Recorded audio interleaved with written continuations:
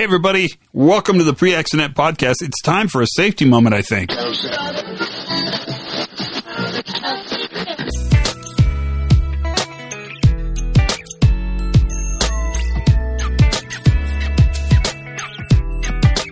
Today, let's talk about the importance of confidence, because I don't think we talk about this enough. Remember, one of the biggest challenges we have is if you do your job really well, nothing bad happens. And so it's really hard to measure things that don't happen, the absence of a null set. And so the belief is if nothing's happening, then nothing must be happening, right? And if you talk to Eric Hollnagel, or you talk to Sidney Decker, or you talk to Shane Bush, you talk to Rob, you can talk to Tony Mature, you talk to any of these people, they'll tell you that that's never true. If nothing bad's happening because a lot of things we want to have happen are happening well. Workers are constantly detecting and correcting. But because that feedback loop is inherently broken because there's no data, then what happens is over time, confidence erodes. And that's kind of normal. It's freaky and it's not good, but it's kind of normal. And so one of the things that I think is really important to keep on the forefront of our conversation, to really be cognizant of, is the fact that one of the things that you manage in any kind of highly reliable group is the confidence to believe they can be highly reliable.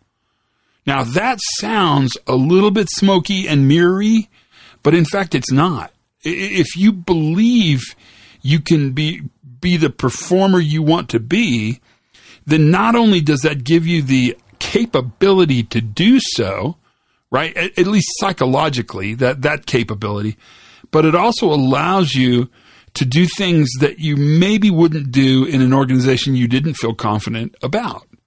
So if you don't want to start a job until the right controls are in place, having the confidence to understand that if you say, we didn't start this job because the controls aren't in place, that you're safe to say that, and that management is willing to understand with a maturity level that that's the right message. That's incredibly important.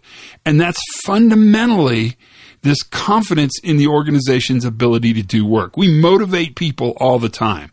In fact, I think a big part of the CEO's office and the leadership suite is that notion of motivating people. And leaders that are good motivators, well, you can sort of name them. They're remarkable. One of the things we want to do is motivate the fact that we have the confidence and the capacity to operate in a very, very, very uncertain world. Certainly, that we can actually make safety happen in a way that's most effective. Confidence and capacity. It's a simple little safety message. Actually, let me take that back. I don't think it's simple at all. I actually think it's a really important safety message and one we should be ever aware of. Be good to each other. Have as much fun as you possibly can. Be kind, check in, and for goodness sakes, you guys, be safe.